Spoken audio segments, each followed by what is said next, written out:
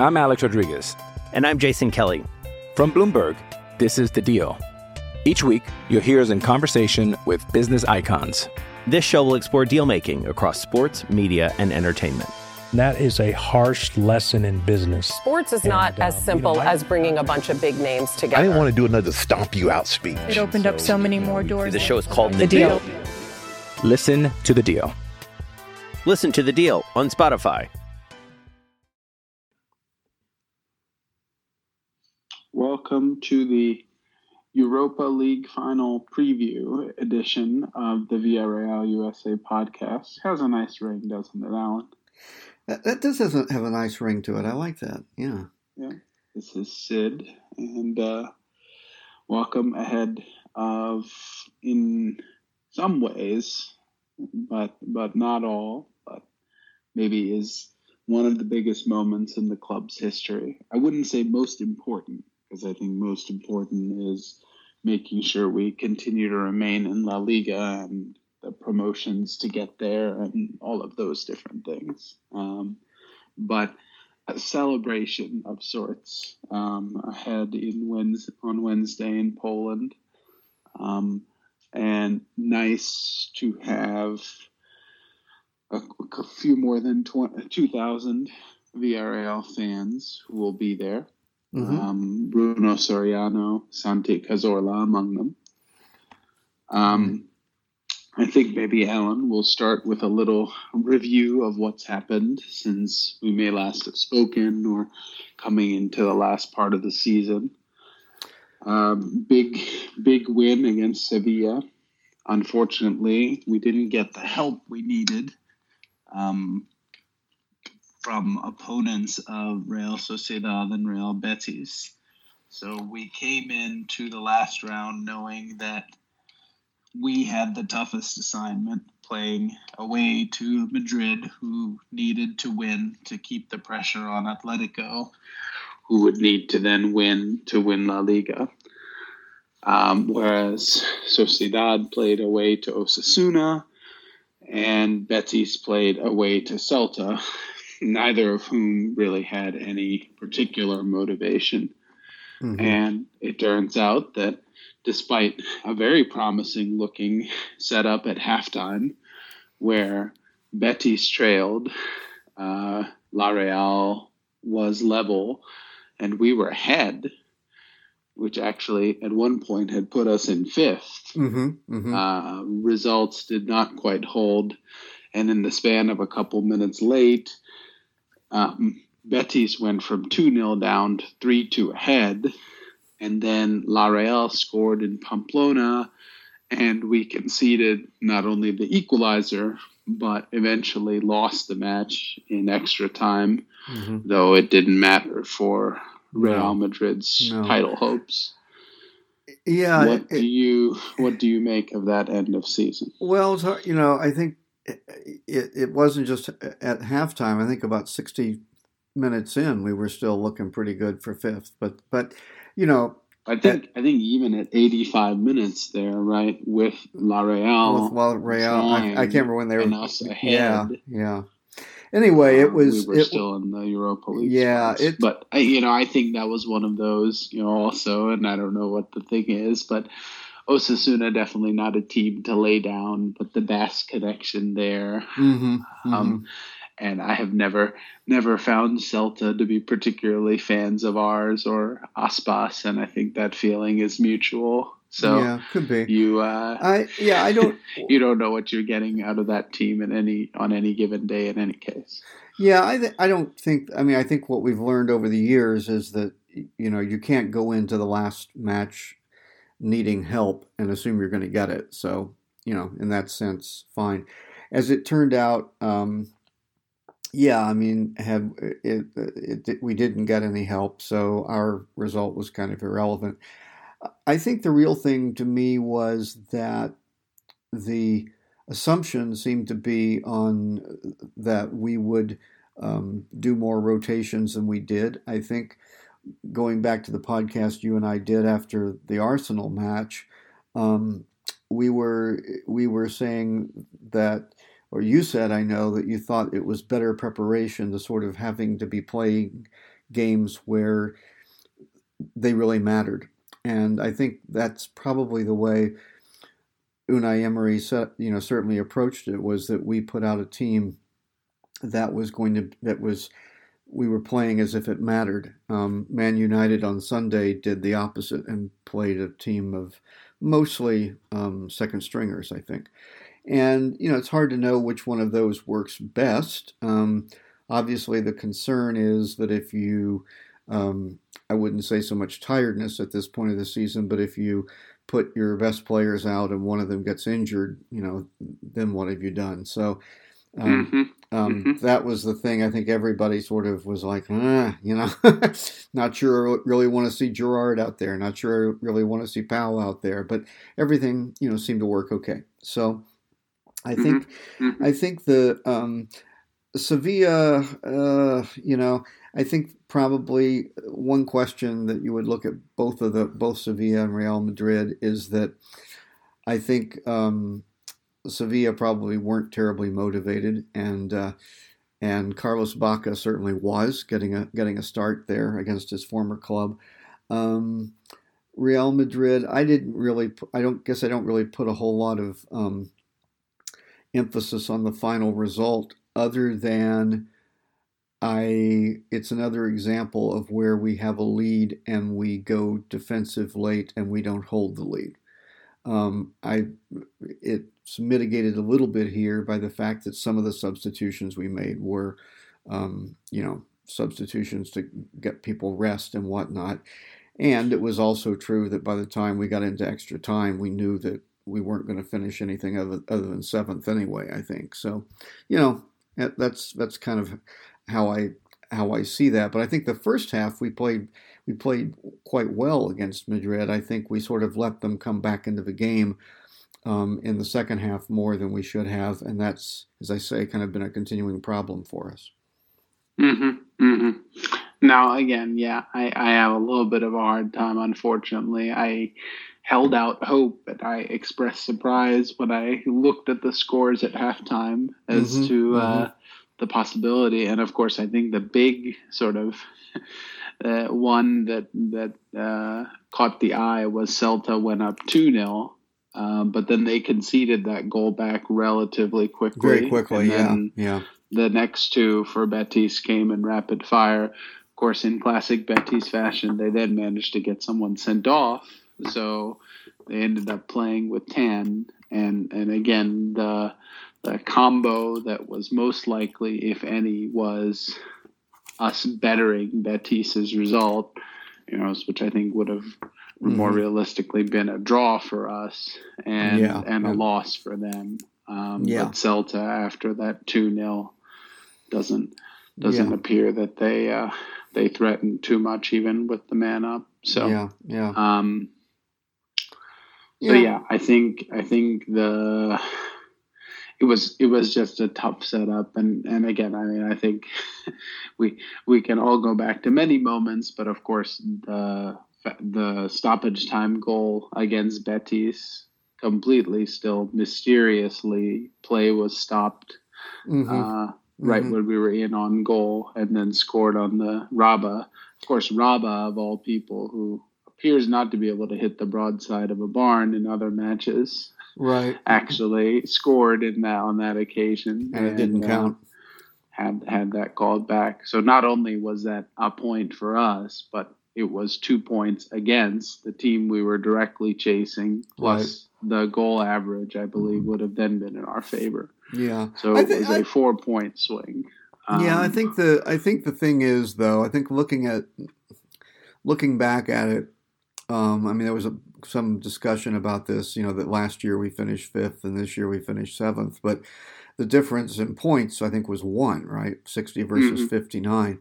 Yeah, no, it was nothing significant. Yeah, nothing significant. And really, I think we all know that the thing that really did us in was just that string of draws where we didn't 13 on the season. Yeah, I mean that's really it. And I think too many. It's too many, and I think that several people have pointed out that in a sense, that's sort of the flip side of what you get with Emery's good game management in knockout ties, is that sometimes he is too careful to not lose, maybe in league play than he is to sort of go all out for the 3 points. And again, I think some of that may also come down to the fact that this was a season without much of a preseason, where you're working out what you're learning your players on the fly. But yeah, I think that's something that next year I would say, regardless of who's in the squad, if you look at what's going to be the difference between us being a top 7 team, top 10 team, top 4 team, I think you'd put your finger on that. It's like the teams that finish in the top 4 manage to find ways to win those matches that otherwise would be draws, and that has not been our strength.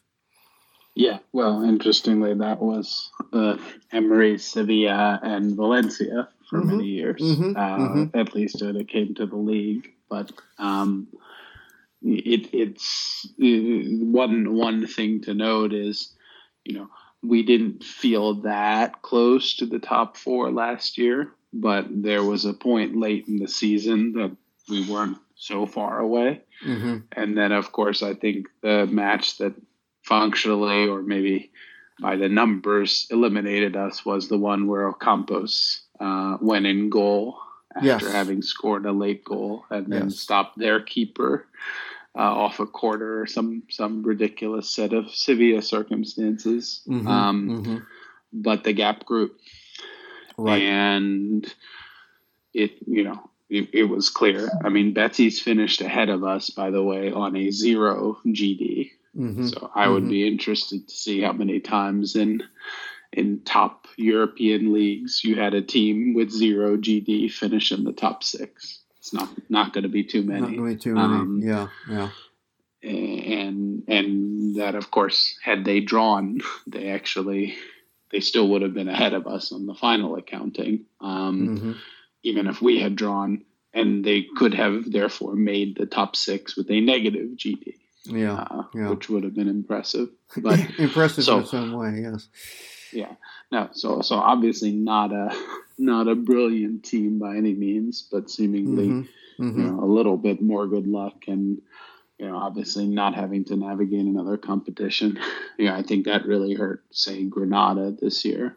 I think just it did. In terms of squad depth, and I think that team is a better team than Betis, but I don't think they're a better team than Betis when also playing to the last 8 of the Europa League. Right. I also think that this year, remember that they knocked out Napoli. How seriously Napoli took that competition, you can argue, but Napoli, managed to shoot themselves out of a Champions League place, but is a Champions League caliber team. Right.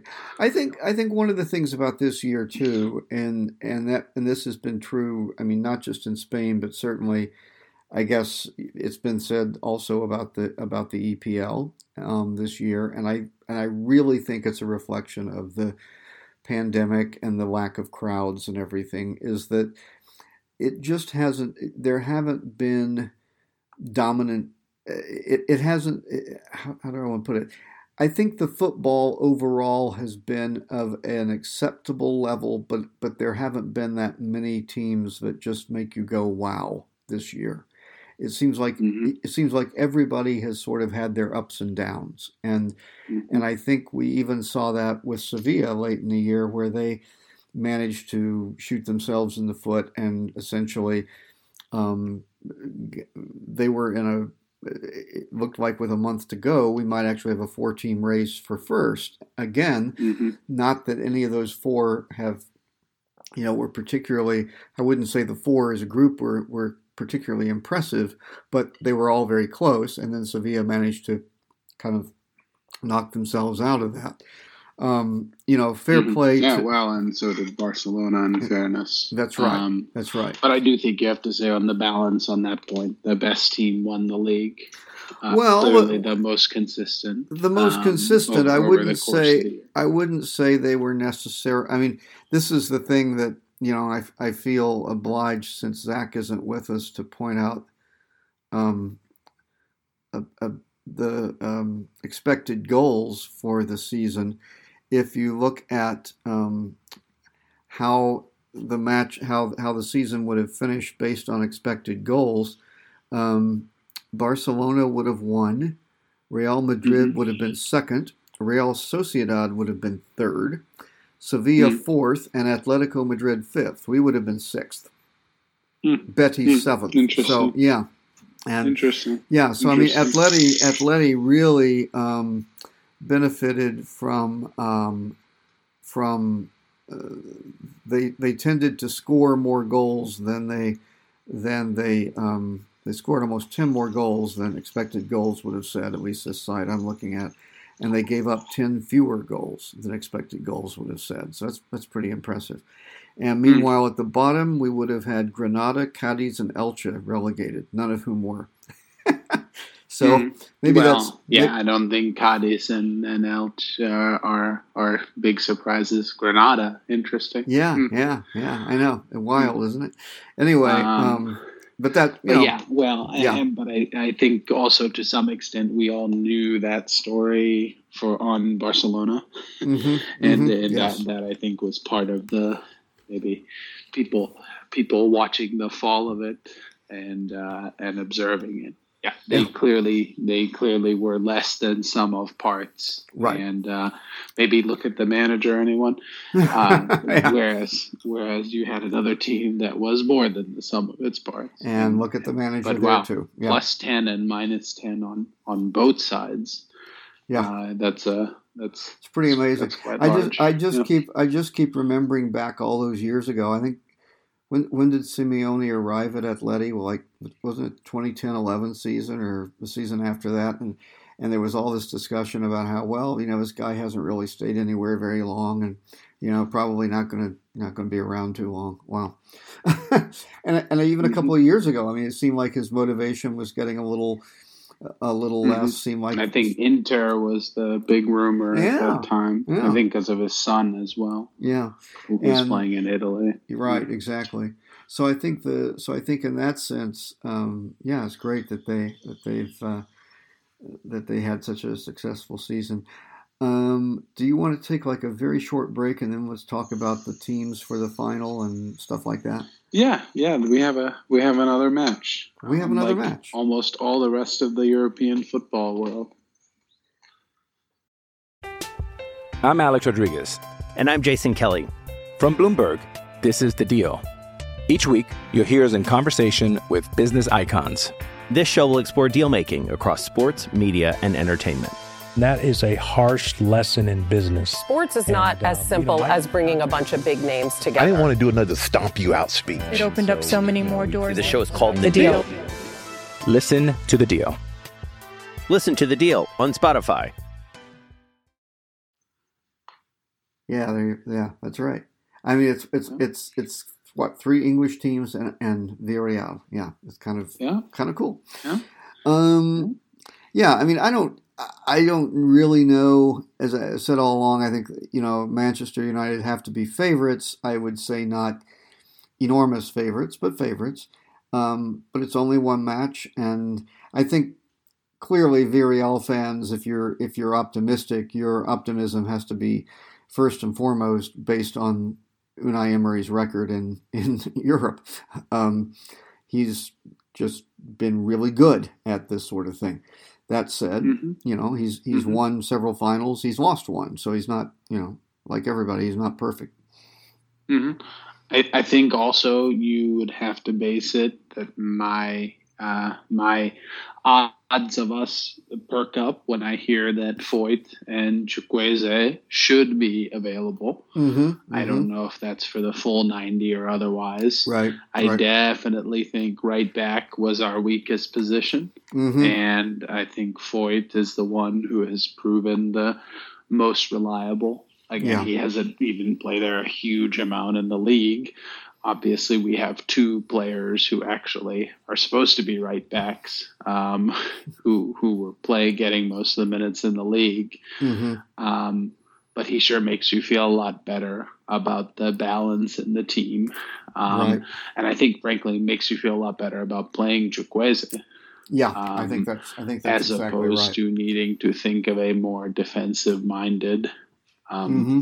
winger to try and compensate. Right. So, But if that top 11 is available, mm-hmm. I do think you feel pretty good that I don't know, our weak link to me at that point I would say is probably the unknown as to where Alcácer is physically and also his finishing. Mm-hmm. Which just hasn't been there. Right. And so if they are able to take away Gerrard to an extent, do we feel like we have somebody who can make things happen? Yeah. But yeah. that for me is a much more minor kind of concern than worrying about Mario or seemingly somewhat out of form Peña. Mm-hmm. And then the sort of collateral effects that has on the midfield and the right-sided winger. Right. Well, I think the real question. I mean, it would be a huge stretch to start Foyth and Chukwueze when they've both been out of action for three? Well, in Foyth's case, since Arsenal, and I don't. And when did Samu go out? That was that Arsenal also? I think it was the first leg. First leg. So yeah, yep. I mean, I think that would remember he absolutely lit up the first leg. Yes, he did. I think so. I think that would be a player. real. Now it's a little bit long when you say that out, but it's also not really that much time. Mm. If you're counting from, since the second leg, we've had all of 2 matches. Yeah. Okay. So I think it really. I think it would be great if we. I mean, one thing about the 5 substitutions rule as opposed to 3 is, I would say it does encourage a manager when you've got a case like this where if you've got 2 guys you clearly want to start if you think they're fit, your risk of having them play 30 minutes and have to come out is not as great if you have 5 substitutes as opposed to 3, obviously. Yep. And I think for the same reason you have to take that risk with Alcácer as opposed to thinking of trying to play Baca, if you would, or play, say, Chukwueze and Pino and put Gerrard in the middle, just because not only is the potential for Alcácer, of course, in terms of his finishing, but you allow Gerrard to play in his best position. Yeah, I don't. To me, the thing that worries me about Paco is that he hasn't. Zach was saying earlier in the season, he doesn't shoot much, but he has a really good return when he shoots. Well, lately he hasn't even had any shots, and so I think that's got to be the real question. Is I'm not convinced that Baca is the answer either. But I think Emery has got to really look at Alcácer and think about, okay, what sort of shape, what sort of physical and mental shape is he in? Because since that second injury, he has not been the same.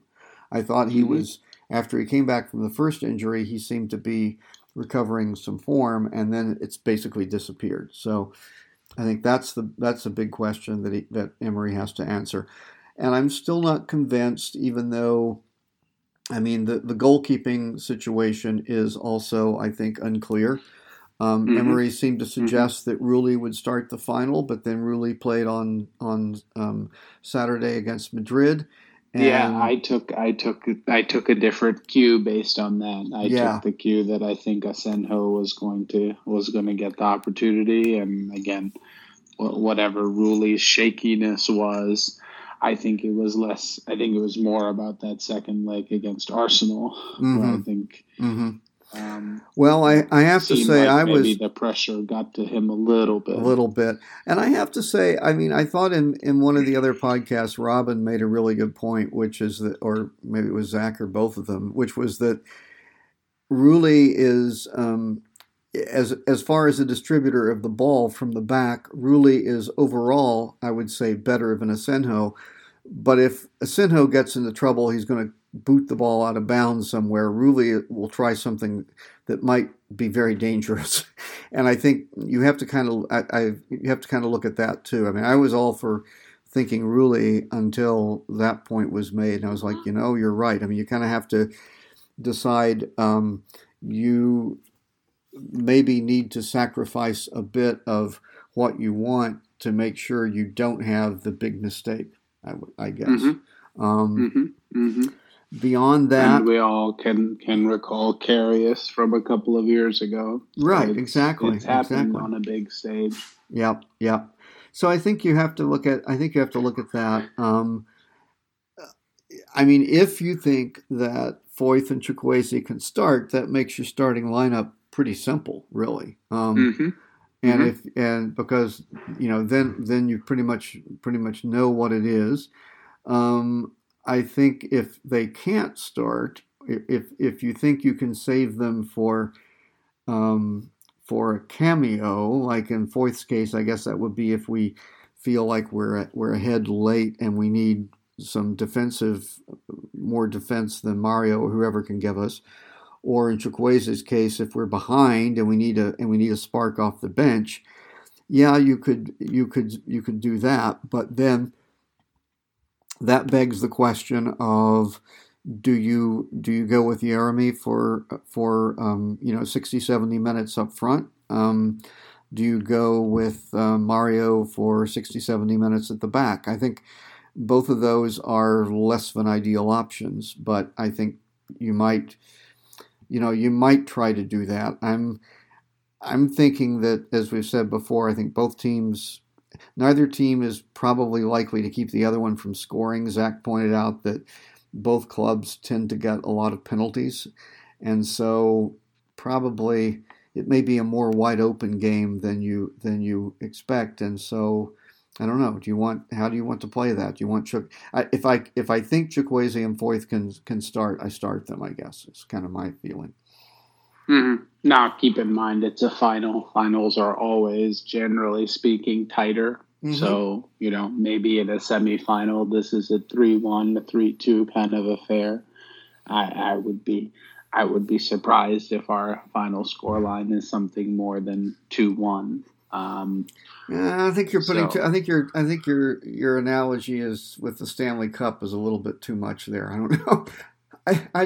I actually do think it'll be 2-1 or 3-1, or it could be. I think it really could.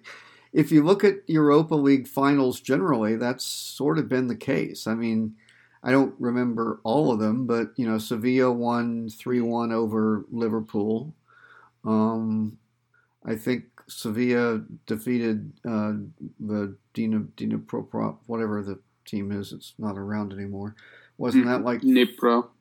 Wasn't that like 4-2 or something? I mean, I don't know. I think the Europa League finals have generally. I think a final against Dnipro when not against a major but all right, team. Okay. Well, Liverpool, you noted, but I mean, so yes, there can be. Yeah, I mean, but I think just generally speaking, the tendency in finals is that it ends up being a pretty tight game. Yeah, but on the other hand, neither team. I mean, you look at Man United when they played Fulham, when they had their starting group out there. I mean, neither one of these teams has been really good at blanking an opponent. So, I think we'll have goals. I just hope we have more of them. We all have more of them. I should say. Yeah. Well, and I think on your point on the lineup that I don't. The one thing I had mentioned to you was Chukwueze going down in that second leg was a big impact, but of the natural replacements we had at positions, you'd be most concerned about.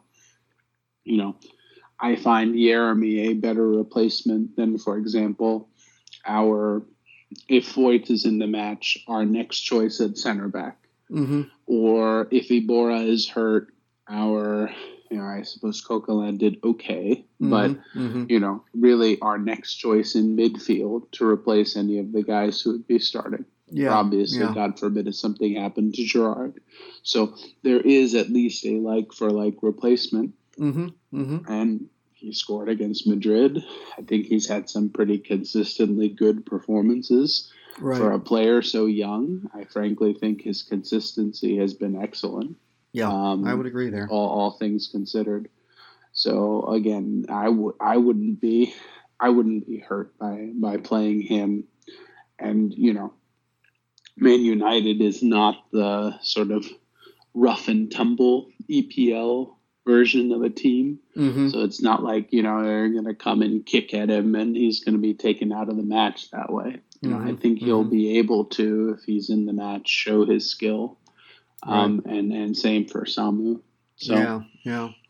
One thing that I think it's very nice. I know Sir Alex Ferguson is going to be at the match. You mentioned Santi and Bruno being at the match for Villarreal. Kind of reminds me that some of the players on Manchester United anyway have a history of playing against Villarreal, and of course Juan Mata has a lot from being in Valencia. But I was thinking of wasn't Edinson Cavani on the Napoli team that we eliminated in 2010, 2011? And I know Bruno Fernandes was on the Sporting Lisbon team that we eliminated a couple of years ago. So I don't know if that makes me feel optimistic or not, but it's worth pointing out that a couple of the Man United key players are players that have faced us before and did not succeed. And when the final ends up 0-0 in penalties, we will be able to note again that neither team has scored against the other. In right, there is that. I think what was the closest? Cristiano Ronaldo hitting the crossbar, I think, in one of those games. Yeah. If it's 0-0 after 120 minutes and we go to penalties, okay. I'm not sure. I mean, I'm really planning to watch the match and just kind of, regardless of what happens, enjoy it and be calm and everything. But if it goes to penalties, I swear I don't know if I can take it. Indeed. But I do think that that's a good point, Alan, that this is one to enjoy. Not that we don't want to win by all means and have that title and have that star or however you're going to commemorate it that you can't take away. But, sometimes it is the journey. Yeah. Sometimes. And the whole journey and all of the things that you see on the club's media and talking to teams and all. And again, for Manchester United, a Europa League final is not going to be written in their lore forever, but certainly will be for us. And, I look at, for example, Leicester winning the FA Cup and the sort of jubilation that their fans had at that. I can only imagine some scene of that nature, sort of. That's not one you're able to take away. Right. So I think enjoy the moment, and that's one thing that I think will be big that we sort of discussed, and you could feel again a little bit player the atmosphere getting a bit tight late in the game against Arsenal. I would like to think that sort of that pressure is off. And these guys can go and play their game, and they have a confident manager who's been in these situations. They have two members who really should be in the Spain starting 11 at the Euro. This is a good team. Yeah, it is a good team, and I think it is a good team, and I think it's and I think the opposition is similar. The opposition is a good team. Both teams have been, I wouldn't say they set the league, their respective leagues on fire. I think the fact that Man United is where they are in the EPL is fine, but that's more of a reflection of, as we were saying, it's just been a kind of an unusual season in the EPL. But I think it'll be, the only thing I really hope is that we play well enough, regardless of the outcome, that we get the respect we deserve. We did not get that when we lost to Liverpool in the semis in 2016. I think if we get that respect, regardless of the outcome, I'll be happy. Yeah, well, but I do think sort of mentally breaking through that hurdle and getting to the final was some significant aspect of that. I think so. It was being able to sort of get through that moment. I think that somewhat psychological barrier. And I think it was really interesting that we defeated another EPL side, Arsenal, to do it. We never mind the Emery connection with Arsenal and everything, but just going, facing another EPL side in the semis and progressing was great. And I think the fact that the team held out in a situation where, with the injuries and we played really, really well, and we had some barriers to overcome, and we overcame them. And I think that was a really positive thing. So I'm sure, as Joaquin said about Emery, I guess when he was at Valencia, the guy, has so many videos and things for you to watch. I should just spend my time eating popcorn. I'm sure Emery has done a lot of that in preparation for this match. But I think first and foremost, it probably is about, this is, you guys are a good team. You deserve to be here. Go out and, play your hearts out. Enjoy yourself. If we win, we win. If we lose, we lose. But, don't leave anything on the pitch, basically. Or I'm sorry, leave everything on the pitch. Don't. Let's not go back later and say, oh, if we'd done this, maybe we would have won. I mean, you can't. You've got to come up with a game plan you think is going to work. If it works, great. If it doesn't work, that's okay. You did your best, But you gotta go out there, and I think that really is part of what's different about any final, is that being in the final, you're going to get remembered even if you lose. But the semis, if you don't get past the semis, not so much. So, Yep, that's part of it, and it'll be interesting. I know that finals are played to be won and all of these things, and once you're in a final, you don't sort of take it with any lack of respect, even if it's Europa League final. And Man U this year, remember the reason they dropped into the Europa League is they couldn't even get out of the group stage in the Champions League. But I think,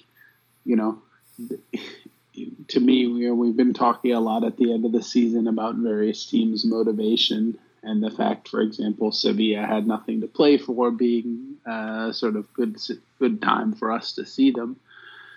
It'll be interesting.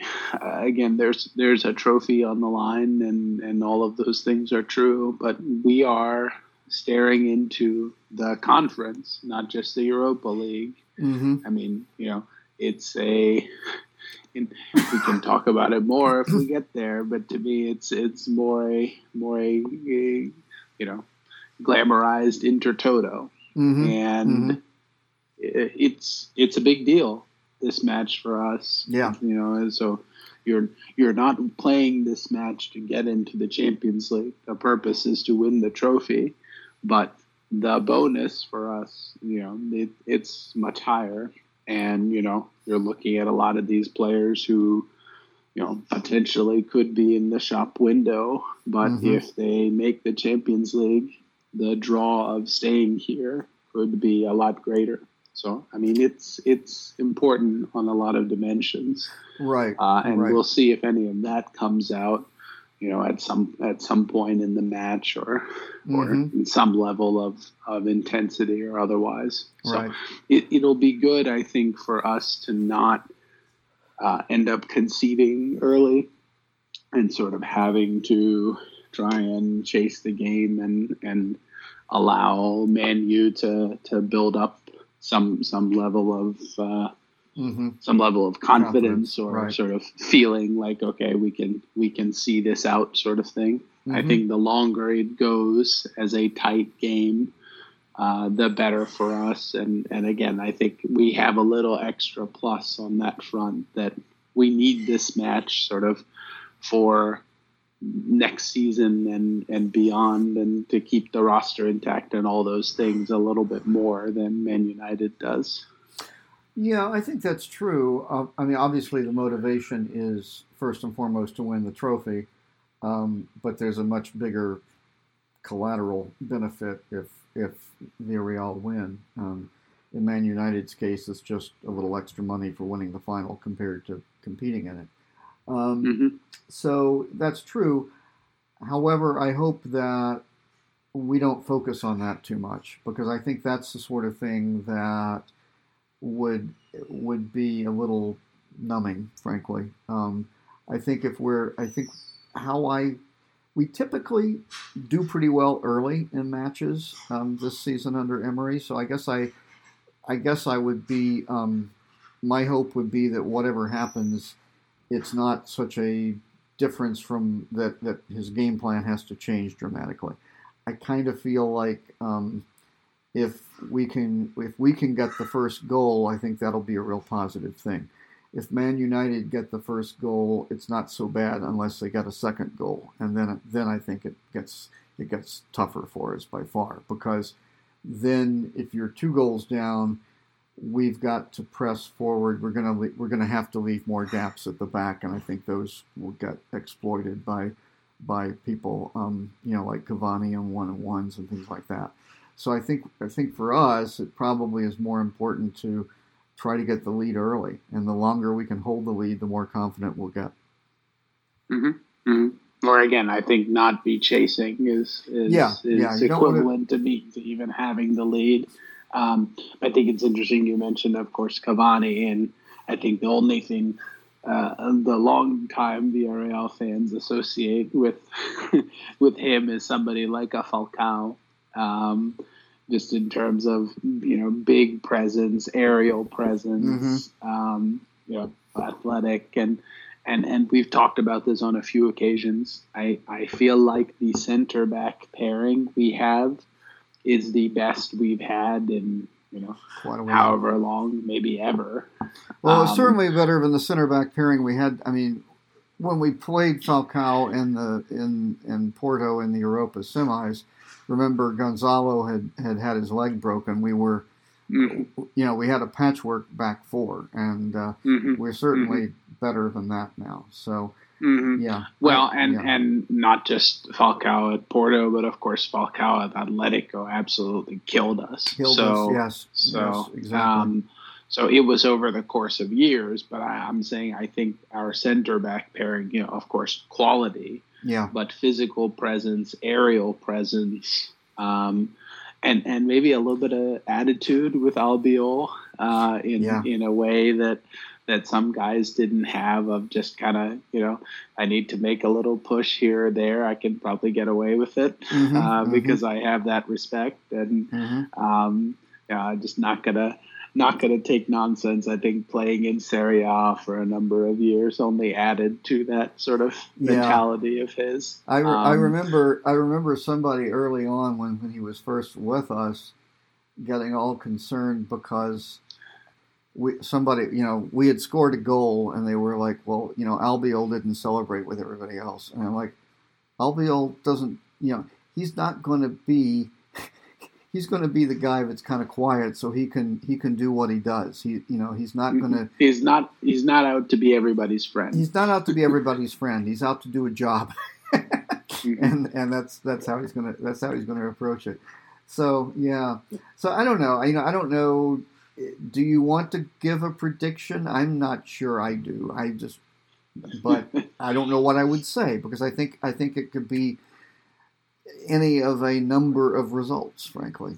I will make my prediction that Gerard Moreno will score.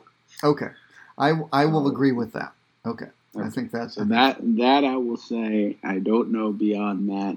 I have a feeling we could be in for a little bit of bonus soccer. Yeah.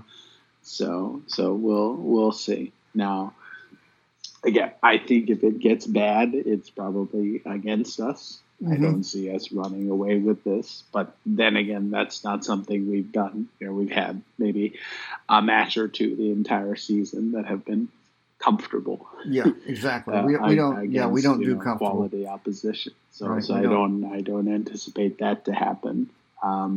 Like you said, if we end up being 2 goals down 60 minutes in, I could see it, ending up 4-1 or something like that. But I don't think that will happen. I think that I think the biggest thing is, like you say, the coaching, but also, Albiol and Parejo added to some of the older players who have been around. Mm-hmm. I think just the leadership sort of on this team is at a different place than we may have had of, it's not just sort of looking to somebody like Bruno and expecting them to do that. You have guys all over the field at different points in their career who, have been the guy in situations. Right, exactly. And I think that's important. Yeah. So, yeah, I think the summary is that we should all enjoy, because we know how hard it is. Yeah, and we know how hard it is, and I think that's the other thing I would say is, as a Villarreal family, you were around going back to you were at school in Barcelona when we had Riquelme, right? When we first qualified. Qualified 2005. Yeah, and it's like, I think for a lot of the early Villarreal Primera Champions League period, I mean, it all happened so quickly, right? I mean, Senior Raj... And it all seemed to come so easily. Exactly. Yep. I mean, Senior Raj put money in the club, and he said, basically, we're going to try to get to the Primera within 3 years or something like that. Well, they made it in 1. Now, they were relegated back, but they immediately got promoted again. And then the whole thing about qualifying for Europe, the Champions League, it just all seemed to come so easily. And you didn't realize, I mean, here you are, you've been in the first domestic league for 5-6 years, and suddenly you're playing in a Champions League semifinal. I don't think it really hit everybody that how difficult this is. And I think everything that's happened since then, the fact that we've gotten to the UEFA, I guess we did that before too, but we got to the Europa League semis before twice and didn't make it. We got relegated from the league. We had to get back. All this stuff. It's like, I think we have a much different appreciation of it now. And so I think that's one thing that makes me say, just enjoy it, because this is not a given. Competitions like this anymore, you can't just put your name in the draw and say, oh yeah, these guys are automatically going to go through to the semifinals. That's not going to happen. So I think that's the thing that I think Villarreal fans, certainly the ones I've seen on who are local and are on Twitter, really get that this is a huge deal.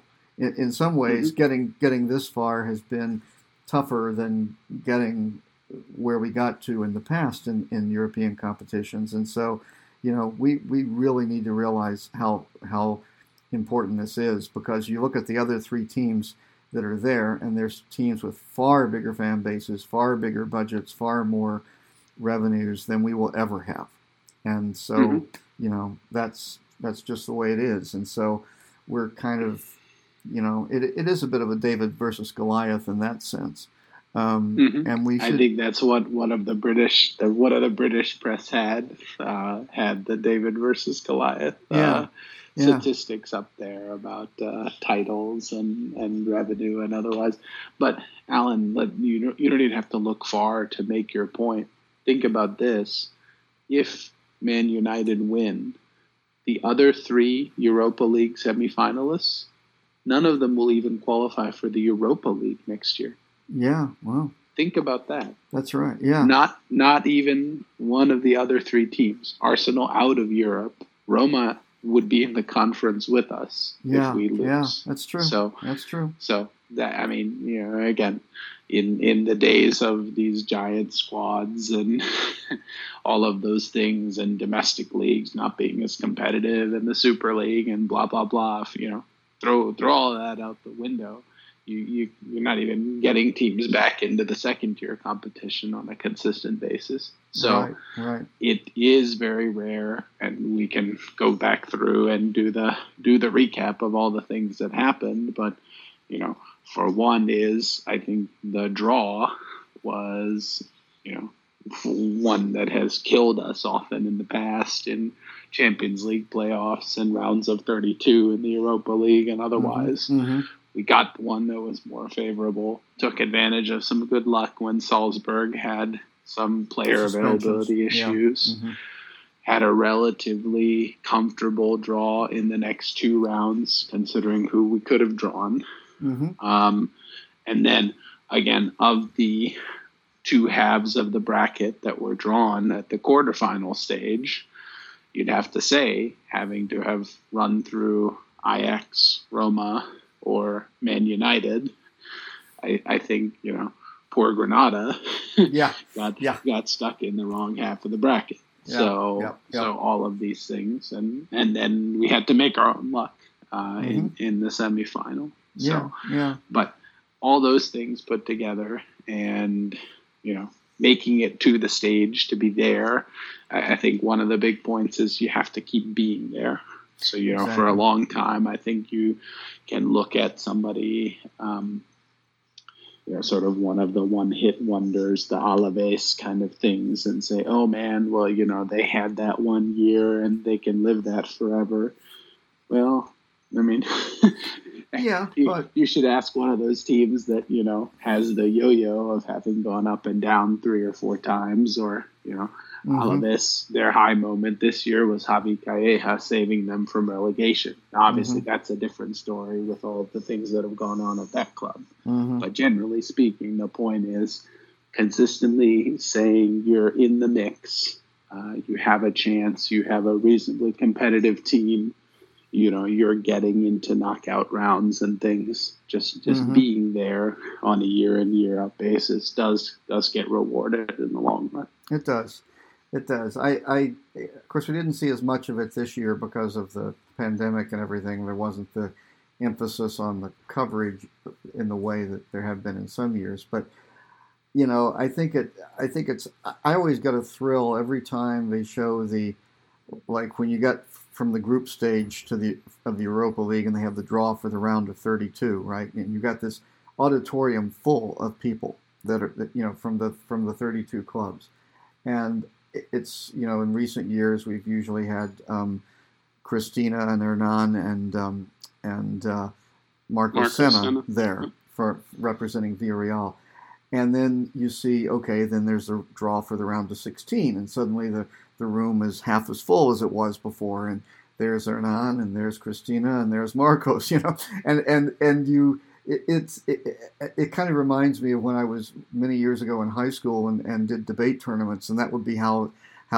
you would, at the end of the regular tournament, you would all assemble in the auditorium wherever you were, and they would announce the teams that went on to the knockout rounds, and it was that same thing. And it was like, if you did really well, first of all, by the time you got to the Final Four or so, there's virtually nobody left.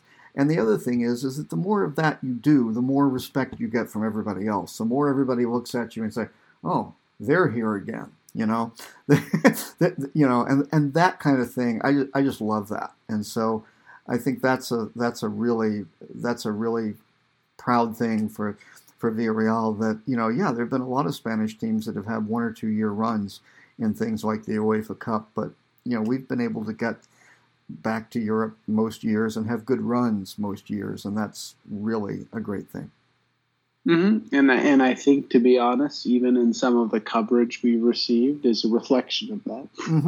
You said, the coverage we received going to Anfield, there's still the legendary Steve McManaman. How did you lose to these guys? They played trash and whatever it is, and of course, he can claim to be right after what happened, whether there's any merit to it or not. But again, I think that point, right?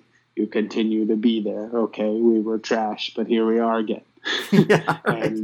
And where's Liverpool in the knockout stages? And again, just hiring a manager of name and being able to sign somebody like Alcácer, who his two prior clubs were Dortmund and Barcelona. Why would he go to some hole in the wall place? All of those kinds of things, and again, bringing in players like Albiol, even late in their career, who certainly command a lot of respect in the game more generally. And then you make it, and then all of a sudden the script does flip.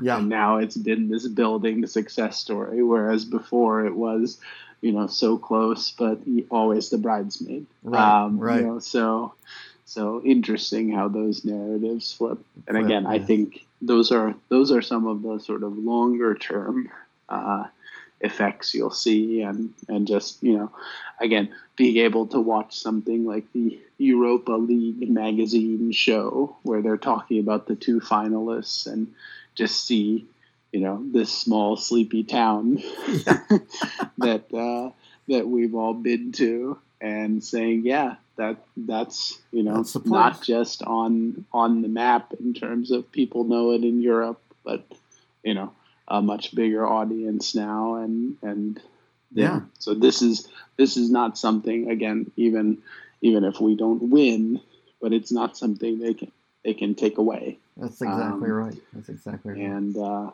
so enjoy it. Yeah, enjoy it. So I don't know anything else to say except en avant Villarreal. Enjoy.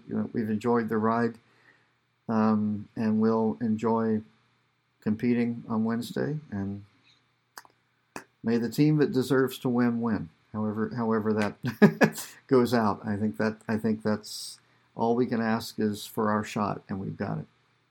Yeah. I was gonna say I think I'd like to win even if we don't deserve to win, but I would like to win, but I guess what I was thinking of is I really don't want the sort of I hate controversial things. I hate controversial matches where you talk about how the referee screwed this, that made this bad call and everything. So I guess I kind of don't want the match to turn on something like that, ideally. But if it's a bad call in our favor and it turns the match, I guess I'm not going to complain in the end, am I? So anyway, so I guess hopefully everybody has their plans for Wednesday. At least in the U.S. it's during the afternoon for a lot of us, or during the day. So figuring out how to take off work if you're going into the office is one of those keys that you got to deal with. So, So anyway, I think we've about exhausted it, but it's been fun. It's been fun. I'm sure we'll come back after, with a podcast afterwards, and during the season, during the summer, obviously we'll have things, but it's been a great ride. It's been fun to work with you again on the podcast and everybody else that's been on them. And thanks to you, thanks to Villarreal. It's been an incredible year. Yes, indeed.